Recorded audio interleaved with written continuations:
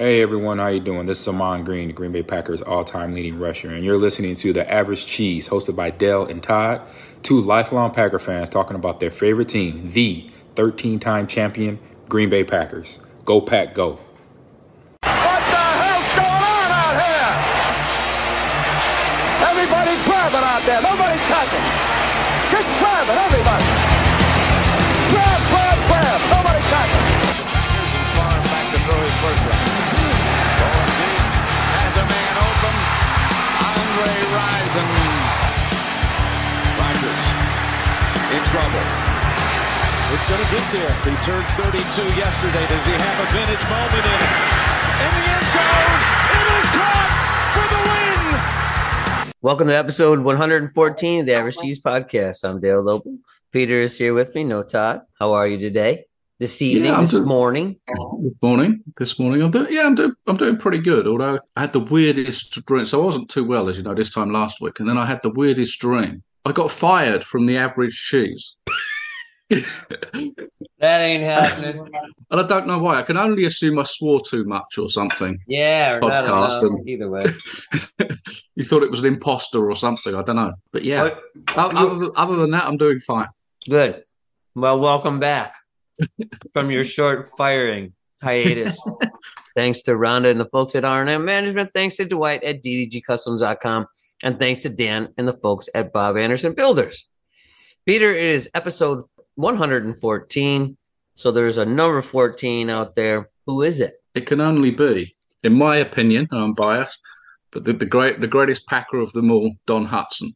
And possibly the greatest receiver that ever played. I know that some would argue it's Jerry Rice, and I won't disagree with that. But certainly he's in that conversation with Jerry Rice. And I think with Don Hutson, you have to put his career, like you do all players, but you have to put his career in the perspective of the era in which he played. There's lots and lots, obviously, to talk about with Don Hutson. But if you just start with some numbers, he led the NFL in receiving 8 times in the 11 years in which he played. Led the NFL in receiving yards 8 times. Led the NFL in receiving touchdowns 9 times. And this is in the 11 seasons in which he played. And when he retired, he had 488 catches. The next closest guy in NFL history had 190. So Hutson was 2.5 times higher than the next closest guy. So I don't know who the next closest guy was when Jerry Rice retired, but that guy would have had 1,000 and something. That means Jerry Rice would have had to have 2,500 to have that same difference level. Just one of the truly great players from all of the teams ever. And it's a great story. Played a little bit of football, came from Arkansas, played a little bit of football in high school in Arkansas, but baseball and basketball were his sports. He got a partial baseball scholarship from Alabama and went to Alabama, started playing more football, and he played one end and Bear Bryant played the other end. Oh, really? That's awesome. Famously had a breakout season in his senior season at Alabama, and Curly Lambeau went to scout the Rose Bowl, the 1935, January 1st, Rose Bowl. Hutson was playing, had a huge game, more than 100 yards receiving, 2 huge touchdowns. And it was that point that Lambeau decided that Hutson had to be a Packer. And, of course, this is pre the draft. So the draft didn't come until the following year. And this is where one of the great stories around Hutson exists. Whether it's a myth or not, there's a possibility that this story is a myth because some of the evidence doesn't necessarily exist. Hutson was signed by the Packers and by the Brooklyn Dodgers to play football. And both of those contracts went to the NFL. Now, why somebody would sign 2 contracts, who knows? Both of those contracts went to the NFL, and the commissioner at the time decided that he should be a Packer because the Packers, the envelope was date and time stamped 17 minutes earlier than the one that he received from the Dodgers. Whether that's a true story, it's a story that's talked about a lot, but the envelopes don't exist, or one of them doesn't exist. So whether that's a true story or not, Lambeau was great in creating and kind of expanding stories. Anyway, Hudson became a Packer. 1935 was his first year. Immediately became the highest paid player in the NFL. So $300 a game, Hudson was paid. And another story there that Lambeau didn't want people to know how much he was paying Hudson. So there were two banks in Green Bay at the time, and I don't know the names of the banks, but Hudson was paid $150 on a check from both of those two banks to try and make it look like he wasn't making as much money. Absolutely. So immediately became the NFL's highest paid player. I probably should say in 1935, in his second game, and again, this is another one of those myths that's kind of grown over the years that it was his first game, but it was his second game. He caught an 83-yard touchdown from Arnie Herber on the first play of the game against the Bears, and that was Hudson's first catch and his first touchdown, and Packers won that game 7-0. Then 1936, the Packers won the championship, and they'd win the championship again with Hudson playing in 39 and 44, catching passes from Arnie Herber and then Cecil Isbell. By the early 1940s, he was, clearly the top player in the NFL and became the only receiver, and I think we've talked about this before, became the only receiver in NFL history to win the MVP and did it twice in 41 and 42. 42 became the NFL's first 1,000-yard receiver, catching passes for 1,200 plus yards in the same year that Cecil Isbell became the first 2,000-yard passer. And it was just record after record after record. And we talk about guys today threatening to retire each year. Hudson was like that towards the end of his career. And I think part of that was because he actually preferred playing basketball than he did to play football. He talks about that in his later life. He liked to watch football more than watching basketball, but he liked to play basketball more than he did football. Just somebody to get super enthusiastic about. Like I say, for me, the greatest Packer of them all is the numbers speak for themselves, especially when you consider the era in which he played. Played 11 years for the Packers, 35 to 45. We haven't mentioned the 99 touchdown receptions that he had. A record that lasted all the way through to Steve Largent breaking it in the late 1980s. It's a record that stood for best part of 45 years. Things like that are just absolutely incredible. And of course, he played both ways. So he played defense as well as offense. Played half his career at defensive end. Can you imagine that today? Defensive end going out to catch passes. and then the other half of his career at safety. 30 interceptions from 1940 to 45 in those 6 years, and a number before interceptions became an official stat, from 35 to 39. So closer to 40 career interceptions at least. What else can you say about Mr. Packer? Truly, truly is. And, he's to this day, he's kind of spoken about in almost reverent terms, and absolutely should be. There are probably guys in the hall as a defensive back or as a safety who have less interceptions than Don Hudson had. Yep, absolutely.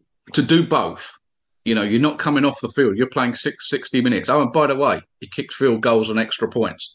something that he never did in high school or college, and then did it for the Packers. It's absolutely incredible. And there's a famous picture of him from the time he retired with a number of footballs, like 18 footballs all around him.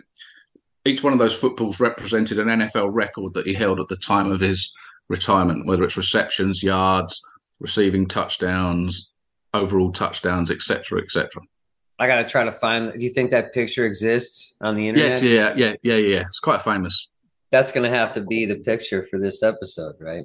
The other thing that is interesting to me that you said was, I guess I didn't realize when the draft started. I never looked back that far. But imagine if Don Hudson would have graduated from Alabama in 1936. Because I wonder then, do the Packers win all those championships? Do you know what I mean? Like, he was such a dominant player. The Packers were they the worst team? No. So they wouldn't have gotten Don Hudson. Someone else would have drafted him. And who knows what would have happened from there. Yeah, exactly. I mean, the Packers had the seventh pick in the 1936 draft, the first draft, and Russ Letlow was the first Packer to be drafted. But yeah, those 6 teams that picked above them, probably one of them would have taken him. It's nice to get to a good number. Yeah. Absolutely great. The greatest number of them all. And of course, his number is retired, was a charter member of the Pro Football Hall of Fame and all of that stuff. And Lombardi didn't give out 14 to some scrub? Not that I know of, no. All right, so episode 114, the Don Hutson episode, is going to be mostly us grading the rookie class of 2022. So we're going to start with Quay Walker, Todd's favorite Packer. First round pick of the Packers, selection 22. When he was drafted, we sat there. We were kind of surprised, right? We were kind of surprised at the pick of Quay Walker. We were like, okay, because there were two linebackers from Georgia. We didn't think this would be our guy. Remind us why we drafted Quay Walker. As you look back, would you have drafted Quay Walker in the first round, no matter what the pick, the Wyatt pick or the the 22 pick here? Would you have drafted Quay Walker? I probably wouldn't have done. I think I would have played the draft differently so that they didn't get in a position where they had to trade away one of their second round picks. I felt at the time, and I don't now know this to be the case, and we didn't know this to be the case at the time, but I felt at the time that there was a decent chance that Quay Walker would have dropped to one of their second round picks. And you have said that before. Yeah, and I certainly thought at the time that he was a second round guy. Now, that's not to say that he wouldn't have gone at pick 40 well before the Packers picked, but sure.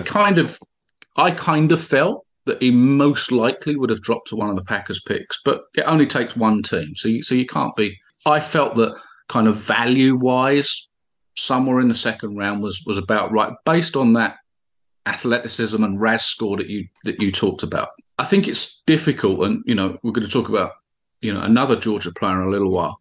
I think it was difficult to judge those Georgia players because there were so many good ones. And when you're playing alongside so many good ones, it can be quite difficult to work out whether you're productive, for example, as a linebacker at Georgia because that defensive line was so good and still being good again this year. So it's quite difficult to judge that. But absolutely, I didn't feel that he was a huge production guy in college. But absolutely had the athletic ability, the RAS score, all of those things that you look for that say actually he's got a chance and got a good chance with those athletic skills. So as you look at Quay Walker, what positive or positives do you see in him going forward that make you happy that the Packers drafted him? So I think it's that athletic ability, right, and the ability to get all over the field. He got better in pass coverage as the year went on. I don't know whether the numbers support that, but that's what it looked like. And I thought that he was better in pass coverage by the time the year ended than I thought he would be. So that for me was absolutely a positive. I think that, again, probably the same in playing the run. I think he got better as the year went on. And I think his ability playing the run when he can move in space, the ability to get from sideline to sideline, I think all of those things are huge positives. He's only going to get better. He's a young guy. He's only going to get better, which for me is a positive. And I think it's easier to teach an athletic guy with already good skills than it is probably the reverse. Because you can typically never make somebody more athletic than they already are. They either are or they're not, kind of thing. Well, if I look at his PFF grades, it does show in general that his coverage numbers have gotten better from beginning of season to end of season, minus that abysmal game in Detroit at the end. If you take the Detroit game out, he had some clunkers, but he's also had some nice games. So in general, the trend is that his coverage has gotten better, according to PFF. Again, his run defense, too, which hasn't been great. He's had some really, really bad games. But his run defense numbers overall have improved as the season progressed. Again, minus the last game where I guess he just had a poor game all around. I think the things that make me worry a tiny bit are he was very inconsistent. Very good in some games and not very good in others. I mean, that comes with being a rookie, possibly. And hopefully he can become more consistent over time. Now, that may come over time because sometimes young guys try to overdo it. And they try to play outside of their role and they try to make big plays. Maybe that's it. Maybe it's not. In retrospect, for me, I don't mind the Quay Walker pick. He doesn't look like a bust. Yeah. There are guys in the NFL, if we went from 1 to 32, you can look at that guy and go, he's probably going to be a bust. Yeah. I don't think that's the case with Quay Walker. So let's finish it off here. Do you want to give him a grade first or you want me to go first? I'll let you go first. Okay. I think Quay Walker is a B-. I don't want to give him a C. He's better against the run than I expected. I'm in the same area. I was kind of stuck between, is it a C+ or a B-? I think it's a B-. And I think anytime you have a rookie that comes in and starts every game and puts up good numbers, B- works for me. Devontae Wyatt, also a first rounder, didn't get a ton of time until late in the season. It feels like a lost season, certainly until, like you say, the last few games. It flashed occasionally before that, but it's so difficult to even, I think, and we haven't even got that far, to put a grade on that because he wasn't on the field. And it wasn't always clear why he wasn't on the field. You know, they didn't talk a lot that he had this injury or that injury, or there was this underlying whatever it might be. Yeah, I think it's extremely difficult to grade Devontae Wyatt, and it surprises me. Maybe it shouldn't, but you know, if I go back to probably the feeling that I had when he was drafted, I thought that's a nice pick, and I would have been happy if he'd been taken at the 22nd pick where they took Quay Walker. So I thought that was a nice pick. It was a pick at a position of need. It was a guy that I thought at the time that was going to plug and play. So I guess from that perspective, I was disappointed, and maybe I was over-expectant.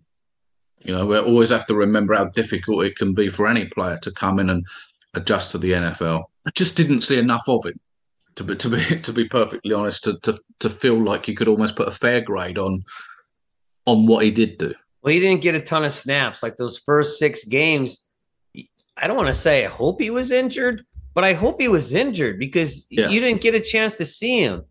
Dean Lowry got a ton of snaps. I get he's a veteran. You're looking to win a Super Bowl at that point in the beginning of the season. So you want guys that can go out there and produce. So Devontae Wyatt maybe got 7, 10, 5 snaps in a game. And a lot of those, I think, were on special teams in the beginning of the season. He just didn't get a ton of snaps. And then all of a sudden he did. For whatever reason, the Packers staff, the defensive staff, started putting him in games more. The last 3 games of the season, he averaged probably 25 to 30 snaps per game.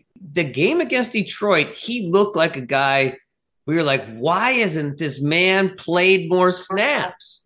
That's all I thought was, why didn't he play more? But then when I looked through the PFF grades, Peter, against Philadelphia, he played 20 snaps. He was in the red for every PFF category. So maybe that's why. Maybe he just wasn't ready yet. He hadn't figured things out, quote unquote. Are you still okay with that draft pick? Are you we want to keep Devontae Wyatt?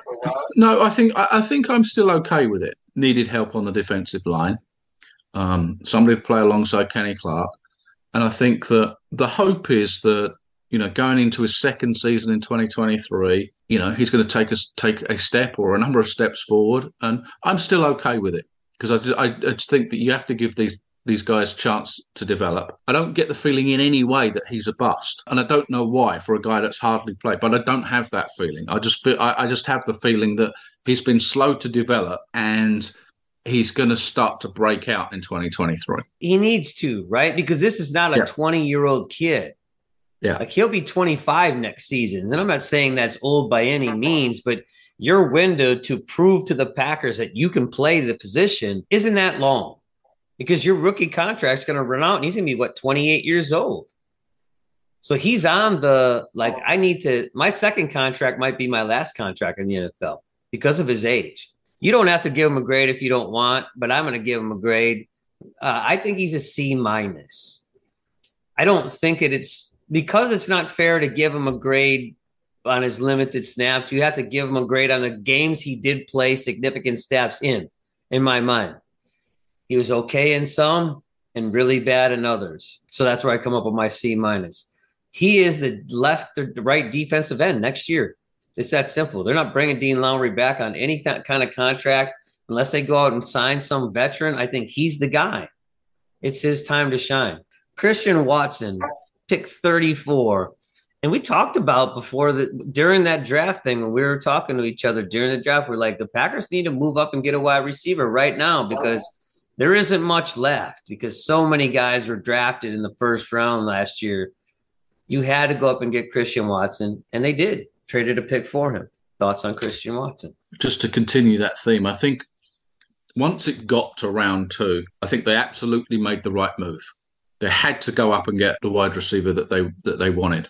So they had to give up whatever they had to give up, which in this instance was the other second-round draft pick. It isn't the order that I would have played things. If Watson was their guy, preferably I would have gone Wyatt, Watson, and hoped that Walker dropped.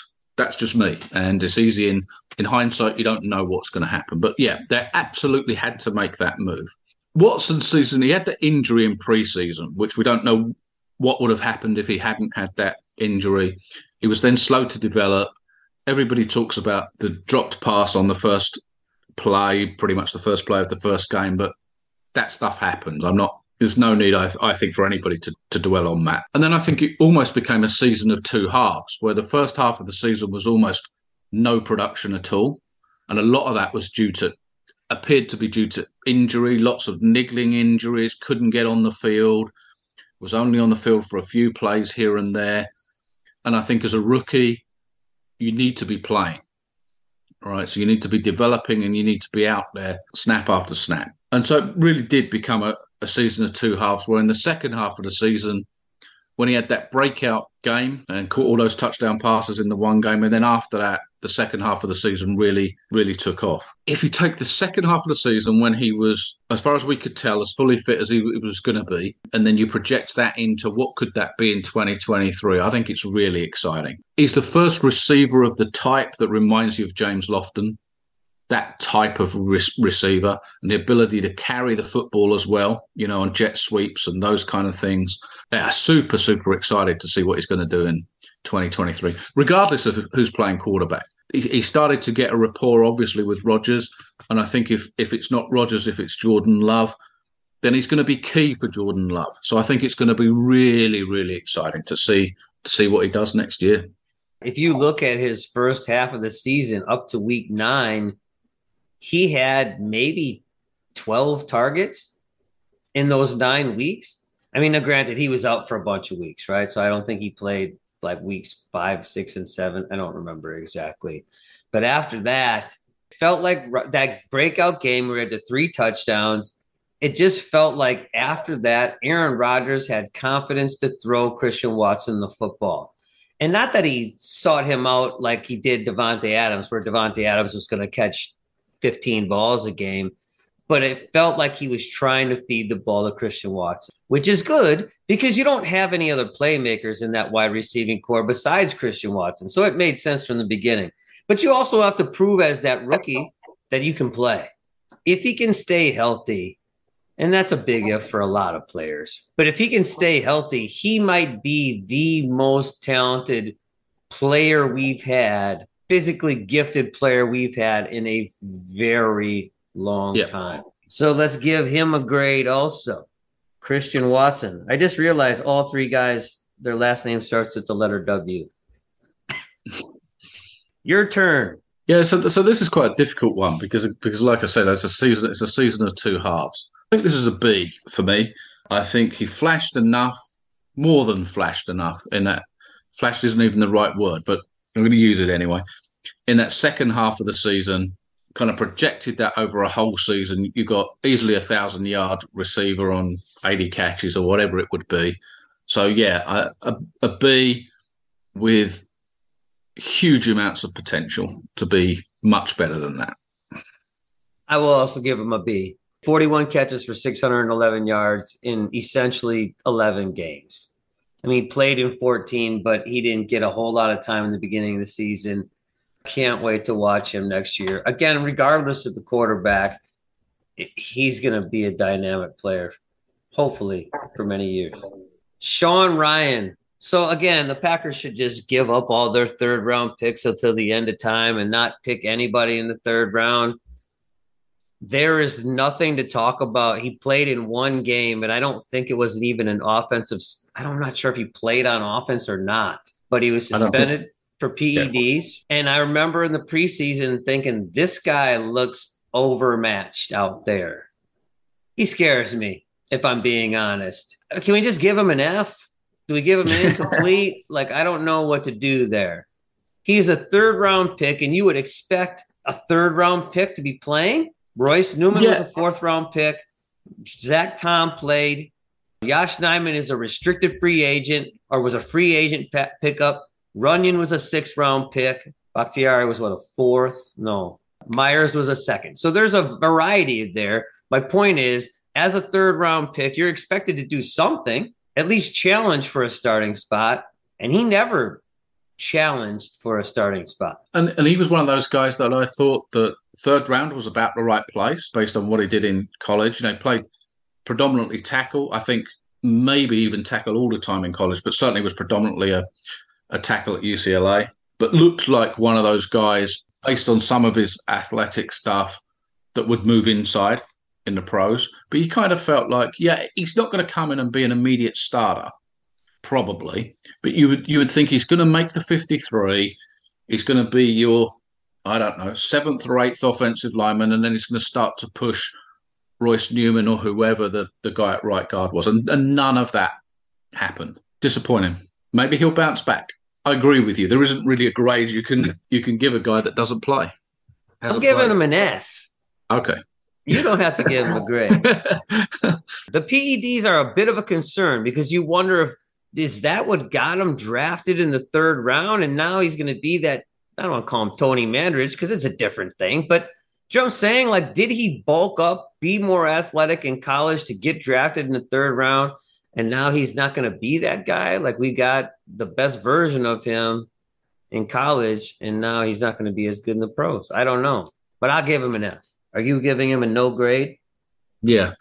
All right. Next up is Romeo Doubs, wide receiver out of Nevada. Kind of started off gangbusters, right? Wow, he's going to be – and we talked about how he might be better initially than Christian Watson. We talked about that before the season started, which makes me think that you thought he was a more pro-ready wide receiver than Watson out of the gate. Am I putting words in your mouth, or is that – I think that's exactly right. And I think if you go back and look at him in college, he played a lot in college, caught a lot of passes in college at Nevada. And he just looked like a guy. He didn't look like a guy that was going to stretch the field, if you like Christian Watson gives you that capability to do. But he looked like a guy that was going to catch a lot of passes thrown in his direction, had a nice catch radius, was just a guy that was going to be productive straight away. He did get hurt. I missed maybe 5 or 6 games in the middle of the season. Came back at the end. Wasn't the primary wide receiver at that point. Kind of took a second fiddle to Watson. So you didn't see a lot of production out of him at the end. But in the beginning of the season, he was pretty good. I have to remember he is a 4th-round pick. So, I have to temper my grades for that, right? Their expectations aren't quite as high. I mean, he ended his season with 42 catches, more than Christian Watson. Now, he's going to be more of a possession guy than Watson, right? He's not a home run hitter. Even though in college, every highlight you saw was him running down the seam, it's not really fair. Plus, he was in what do they call that conference? The Big West or whatever it is. So it's not the same competition level. But 42 catches, 425 yards, 3 touchdowns. Mountain West used to be the Big West. Used to be the Big West when we were kids, but yeah. Yeah, how old am I? Jesus Christ. My grade for Romeo Doubs is a B-. It's probably unfair because maybe I'm comparing him to Watson here, and I shouldn't be. He did have some drop issues, as Todd seemed to mention every time Romeo Doubs dropped the football this year. Todd mentioned that. He's probably not going to get you 80 catches in a season. He's probably going to max out somewhere. But this season, grading him on this season, I thought he was pretty good. I think that's what makes it difficult, isn't it? Because you tend to end up with what were your final impressions. And because most of his production came in the first half of the season and then had his ankle and all of that kind of thing and missed 4 games. And I think he caught some passes against the Rams, if I remember right, in the game the Packers won there towards the end of the season. But most of his production came early in the year. It felt for a period like he was almost wide receiver one in those early 6-7 games of the season. When you look at the 4th round pick to be that productive, B-. Yeah, I will go along with that. Zach Tom, probably one of your guys, right? Like you always are able to look down the draft and find guys and think and pick them out. Like this is going to be an NFL player. You were very happy when the Packers picked Zach Tom. And you have said over and over again, he's a center. Now, the Packers never played him at center. Thoughts on Zach Tom? I just felt that, and you have to be careful when you start looking at guys for the draft. There's a tendency just to look at their senior year, and I saw lots of people do that with Justin Jefferson, right? And he played almost predominantly from the slot in his senior year, and lots of people were talking about him being a slot receiver. But if you go back the year before that, Jefferson lined up wide and was very productive. And the same with Zach Tom. He was good in his last 2 years, very good in his last 2 years, playing out at left tackle at Wake Forest. But if you go and look at his sophomore year at Wake Forest when he played centre, for me, I thought that was his best year. I still believe that right now, from what we've seen, and we've not seen him play centre, but from what we've seen, I still think that centre is possibly his best position. Having said that, I mean, he did an excellent job wherever they slotted him in. He played left tackle, which is an extremely difficult place to go and play. Played left tackle, played guard, played some right tackle. Big plus for the Packers was that they could slot him in, and he did a very fine job wherever they put him. Personally believe that centre is where his future lies. Even at the size he's at right now, 6'4", 304. Yeah, I mean, what we're beginning to see, you never used to see 6'4" or 6'5" centers. That's true. You never used to see those guys, but you're seeing a lot more of them. For me, at just over 300 pounds, that's certainly too light to play right tackle permanently. And for me, it's too light to play left tackle in today's NFL. I just think he fits the mold for a center perfectly. And he's a nice athlete. Runs the 40 in under 5 seconds, did everything well in the short space stuff, the shuttle, et cetera, at the combine. If you take out Zach Tom's first game, he played left guard after the injuries happened against the Vikings in week 1. So the Packers threw him out there. They thought he was the best option when Jenkins wasn't back at left guard. Yeah. He played poorly in that game. But if you take out that game, pass blocking wise, he probably averaged in the 80s for a PFF grade. That's very high for a young kid playing out of position, not only playing out of position, but having to jump between left tackle and right tackle. He did have a poor game against Detroit, but everybody had a bad game against Detroit in that last game, so it's really hard to say that. I thought he was better at run blocking, and I know during the season I said, wow, I think that he does some things in the run blocking scheme. He's athletic enough to get out in space, get to the second level. I'm not walking back from that. I think that maybe that's what I was seeing because if you look at PFF, his run blocking grades were lower than his pass blocking grades. He's got some work to do there, but I think if the Packers are running that zone scheme, you want athletes like Zach Tom, wherever he ends up, because that man is going to get his feet moving and he's more athletic than the guy he's in front of. I don't know where he ends up. You're the expert on that. I just think that the man has to be on that line somewhere when the Packers start play in 2023. Grades for Zach Tom. The only thing that, the occasional bad game, but I think the main thing you throw out that knocks his grade down was that he only started, I don't know how many, 5 games maybe? He only played in half the games. Right. I don't have the starts in front of me. Yeah, so he wasn't a full-time player, but he was good when he played. B-. That's your guy, though. I thought you'd give him a better grade than that. So you're trying to be subjective. No, you're trying to be objective and not subjective. I mean, I love Zach Tom, and I think he's going to be a good football player wherever he ends up. Just the thing that really knocks him down for me was that he didn't play as much as a guy like Quay Walker that started every game. I'm going to give him a B+. I almost gave him an A-, but I think that when you reminded me that he didn't start every game or even close to every game. So he was a backup and he was brought in on an as-needed basis. It's hard to give an A grade to a guy who isn't starting for you, regardless of where he is drafted. Next, J.J. Kingsley and Egbar, if I'm trying to get it right. South Carolina, 5th round pick. Dropped very far to the Packers for whatever reason. I remember that was a name that kept coming up too. Like, why is this kid dropping so far?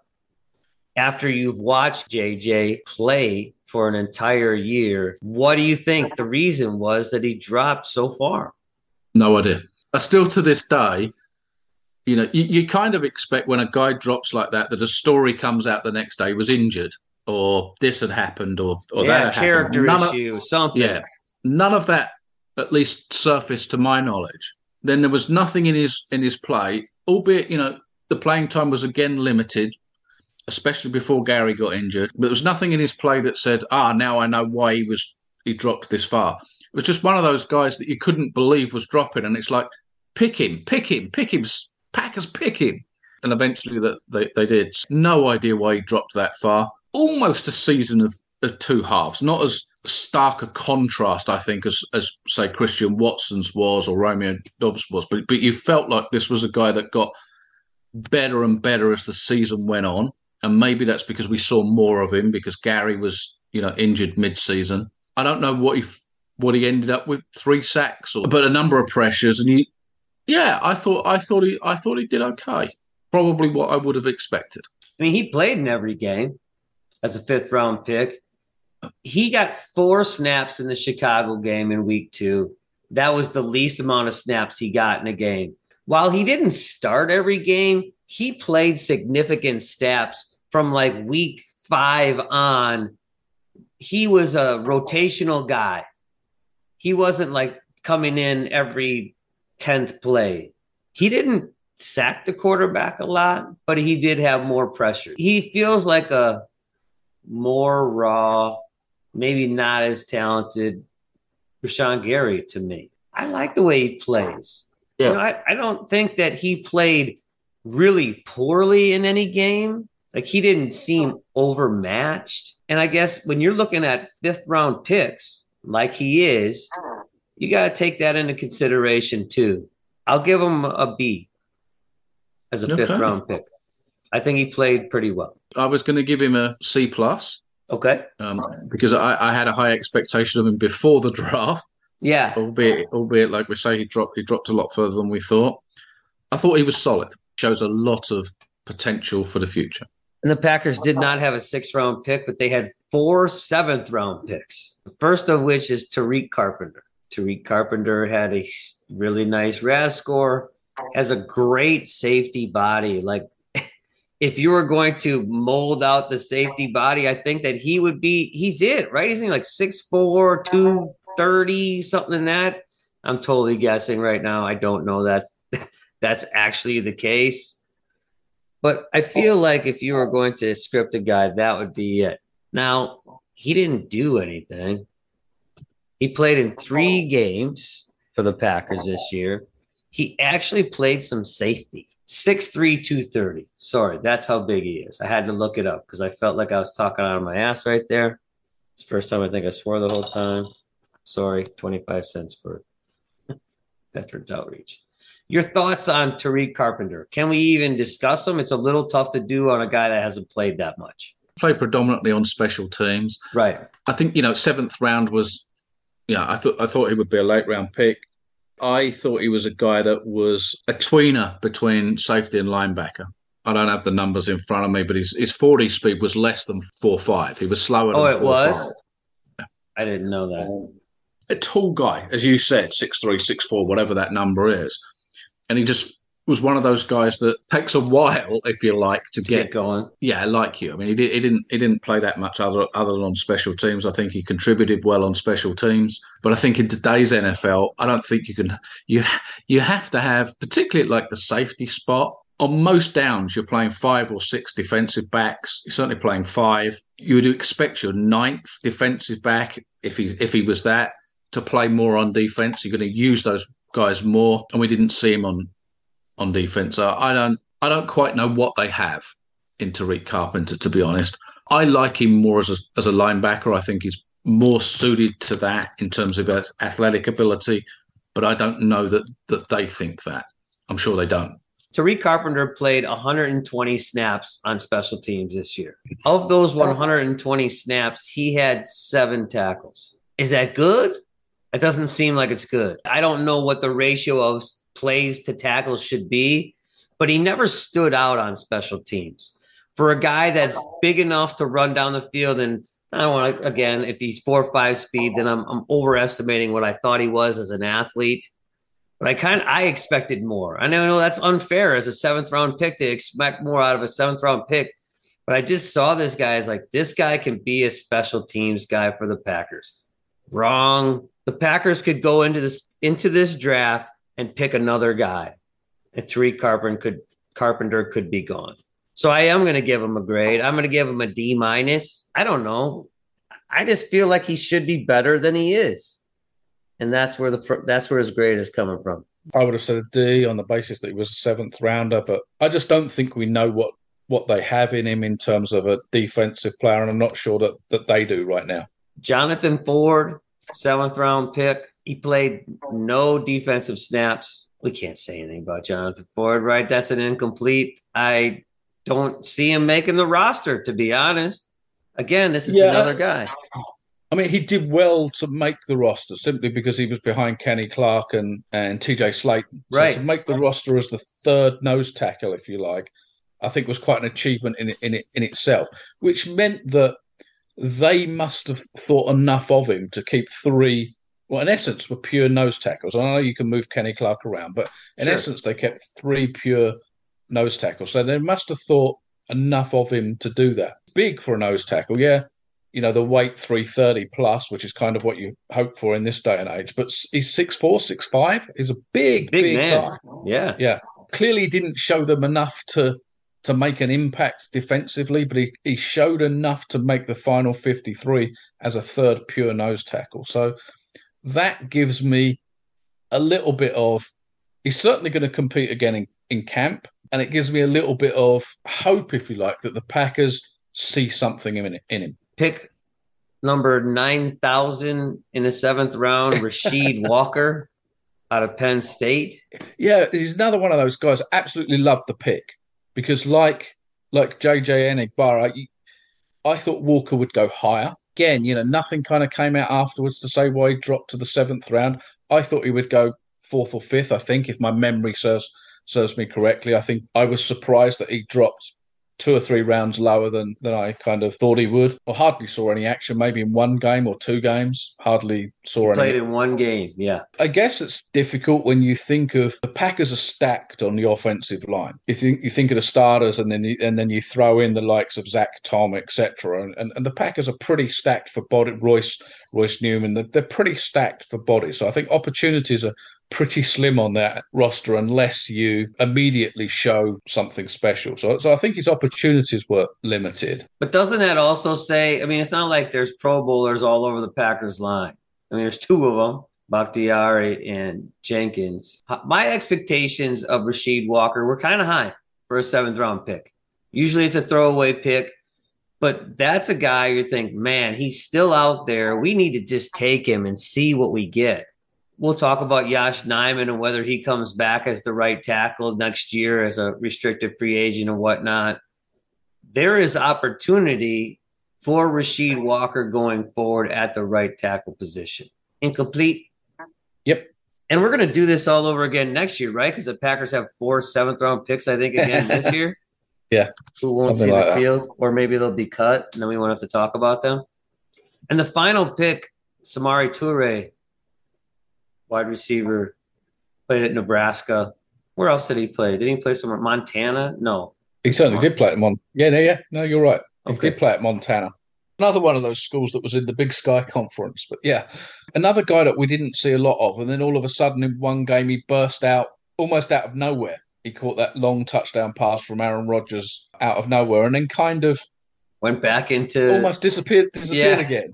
And I guess he probably disappeared again, partly because mainly because he didn't see much of the field, because that was the time that Christian Watson was starting to come through. I think certainly when he caught that long pass from Rodgers, and I can't remember which game it was in, we probably all thought, oh, I like that. Let's see more of this guy. But that just wasn't to be. My big thing with that catch was the adjustment. I thought this is what the Packers needed out of any receiver at that point, was to adjust his route and be able to get into space. And that's what he did. But then he just went away. He had 4 targets, 1 catch in that game was against Buffalo. Okay. He then had 4 targets the next week against Detroit in the 15-9 loss. And then he had 1 target the rest of the season after that. So after week 9, he had 1 target in the Chicago game. What does that say about Samori Toure going forward? I don't know. Can he be a special teams guy, right? You have to start thinking about, can he return kicks and punts? I don't know. As a 7th-round pick, he got into games. He made an impact in the one game, even though the Packers lost. I don't know what more you can expect out of a guy that's drafted in the 7th round. I'm going to give him a C+. I think that's exactly right. And I'm kind of in that area, C. Just trying to think about whether there were any undrafted free agents that did significant time or did anything special. I can't think of any off the top of my head. No. There were no Chris Barnes type seasons where a guy came in undrafted and did something great. Before we go, Peter, I forgot about this until right now, and I got to tell you. So we have some amazing people that listen to us, right? One of them is Do You Rant out of the UP. So last week, Todd and I, 13 was Chester Markle for us. So Do You Rant sends me a message on Twitter, and thank you, Do You Rant, by the way. You're awesome. Chester Markle and Do You Rant's dad ice fished in the UP together. And Do You Rant was telling me, I don't want to go too far into your personal stuff, Dwayne, but he said that Chester Markle took a picture of a fish that his dad caught, and it's a cherished memory of Dwayne's. So that's cool, right? That Very Chester cool. Markle took a picture of your dad out ice fishing on, Lake Superior or something like that. Like, that's cool to have that. This guy who he's kind of famous in Packer lore, right? Because of that touchdown that he ran back, to have him in your life. Do You Rant also reminded me that they have Hillsdale does have a college football team still. Yeah, and that's cool. And that's cool to have almost a story behind the story of the photo. An extra story behind that. That's very cool. Absolutely. And so Do You Rant was like, yeah, I saw that kick that Markle didn't make and then ran in a bar in the UP. Now, I don't know how old you are, Dwayne, but like in the UP, you can be like 16 in the bar. So you could still be a young guy and have watched Chester Markle run it in 1980 in the UP. I could still see Chester Markle sprinting into the end zone. Yes. High off his ass. With those glasses, as you guys talked about last week. Exactly. Part of it, right? Looking like Marvin the Martian or whatever, running down the field with his 1-bar helmet. Yep. Yeah. And for those of you that don't know, if you go and look at, and I don't even know where he's playing now, Rodrigo Blankenship. Okay. Played at Georgia and then played at Indianapolis, I think. Looked exactly the same. Had those big glasses. That's what Chester Markle looked like. Thanks for listening to episode 114 of the Average Cheese Podcast. The Don Hudson episode. Go Pack Go. Go Pack Go.